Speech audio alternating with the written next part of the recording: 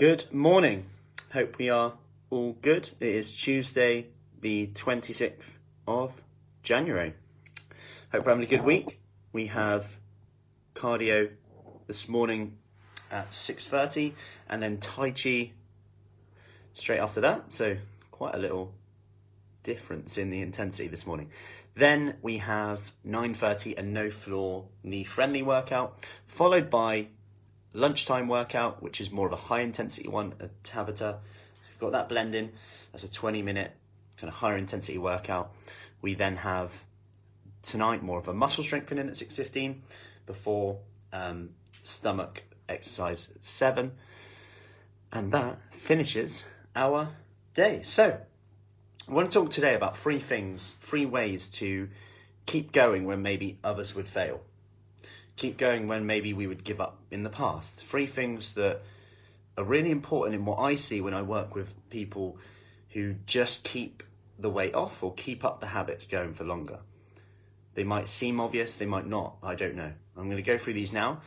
And this kind of stems a bit from, I was reminded of this from a message I got from Kate yesterday, which I'll share her story later. She started in August, obviously when we could go in-person sessions. And even though I mentioned that, there's a potential for another lockdown again, we could go into Zoom sessions.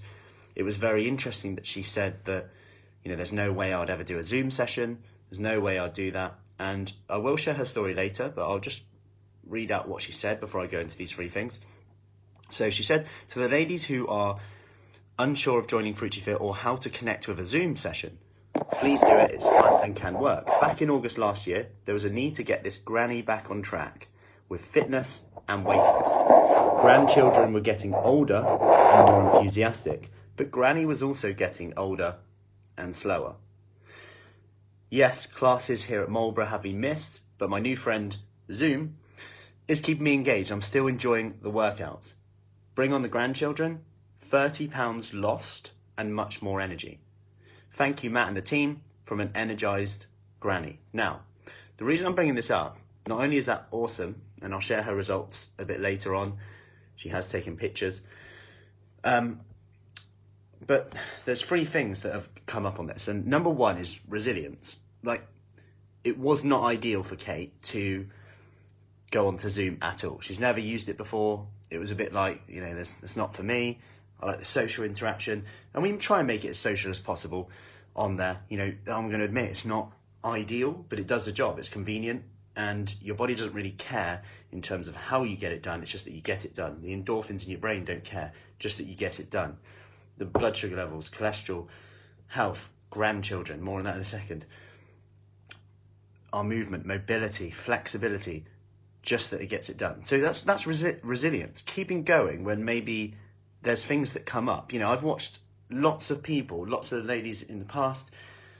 It's a big difference between people who do really well and maybe okay, is that when something comes up, we often forget about how far we've come.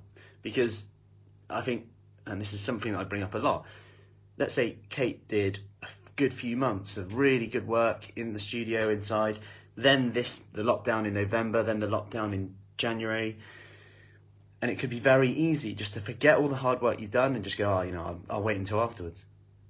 It's very easy to do that. And I'm not saying there's anything wrong with that, but is that going to get you the results that you want? I'm not so sure. Keeping going in this time is normally the difference. That's it. Even if it's not as good as before, it's just keeping that momentum going. So number 2 is accountability. Number 2 is booking a time slot and showing up at that time. If no one is kind of following you up, if there's no community to pick you up, if you're struggling and there's no one to turn to, talk to, share something with, it's going to be hard. That's why we've added in coaching rooms as well, so people can just drop in at any time. I'm in Zoom, you can just come in, ask questions, get more support. And our Q&As as well, either with myself or Dr. Adam Bibby, whose research is in psychology.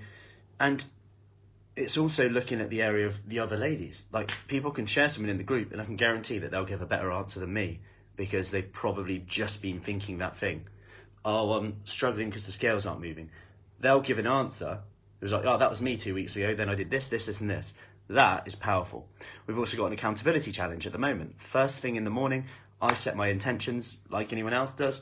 My 3 things, 12 sets today on the pull-up bar, don't eat the kids' leftovers, and bed by 10 p.m. They're my 3 today. I'm very open with them, and I'll say in the morning, did I hit them, did I not? Here's why I didn't hit them. Here's why I did hit them.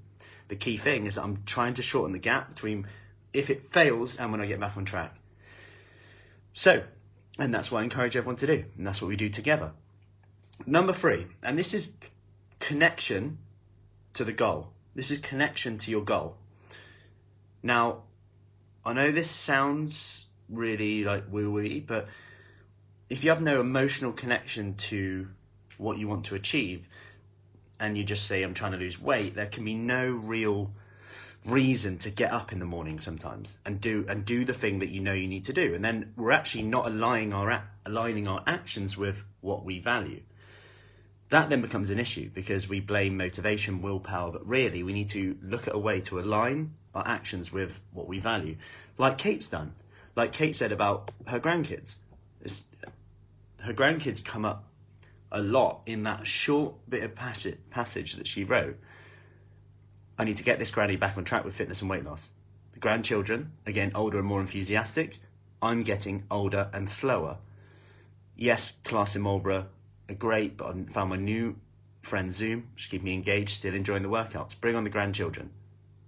30 pounds lost, much more energy from an energized granny. You can tell that there's an emotional connection to the grandkids. Every decision then can be based on, okay, do I want to spend more time with them when I'm seeing them again? Do I want to be able to chase them around? Am I going to be able to keep after that? That emotional connection is so strong that can override anything that's like, oh, I can't be bothered today. And yeah, you're still going to have days like that, of course.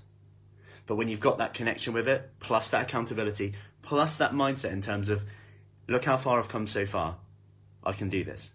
If I can't do it for me, who else does it impact? Who else is impacted? If I don't do this, what happens? What happens to the grandchildren? What happens to my energy levels? Then we start to get that emotional attachment. So, I hope that helps. Any questions, as always, let me know. If you want more information about our 6-week Kickstart program, just send me a message. I will get you the details. Have a great day and speak soon.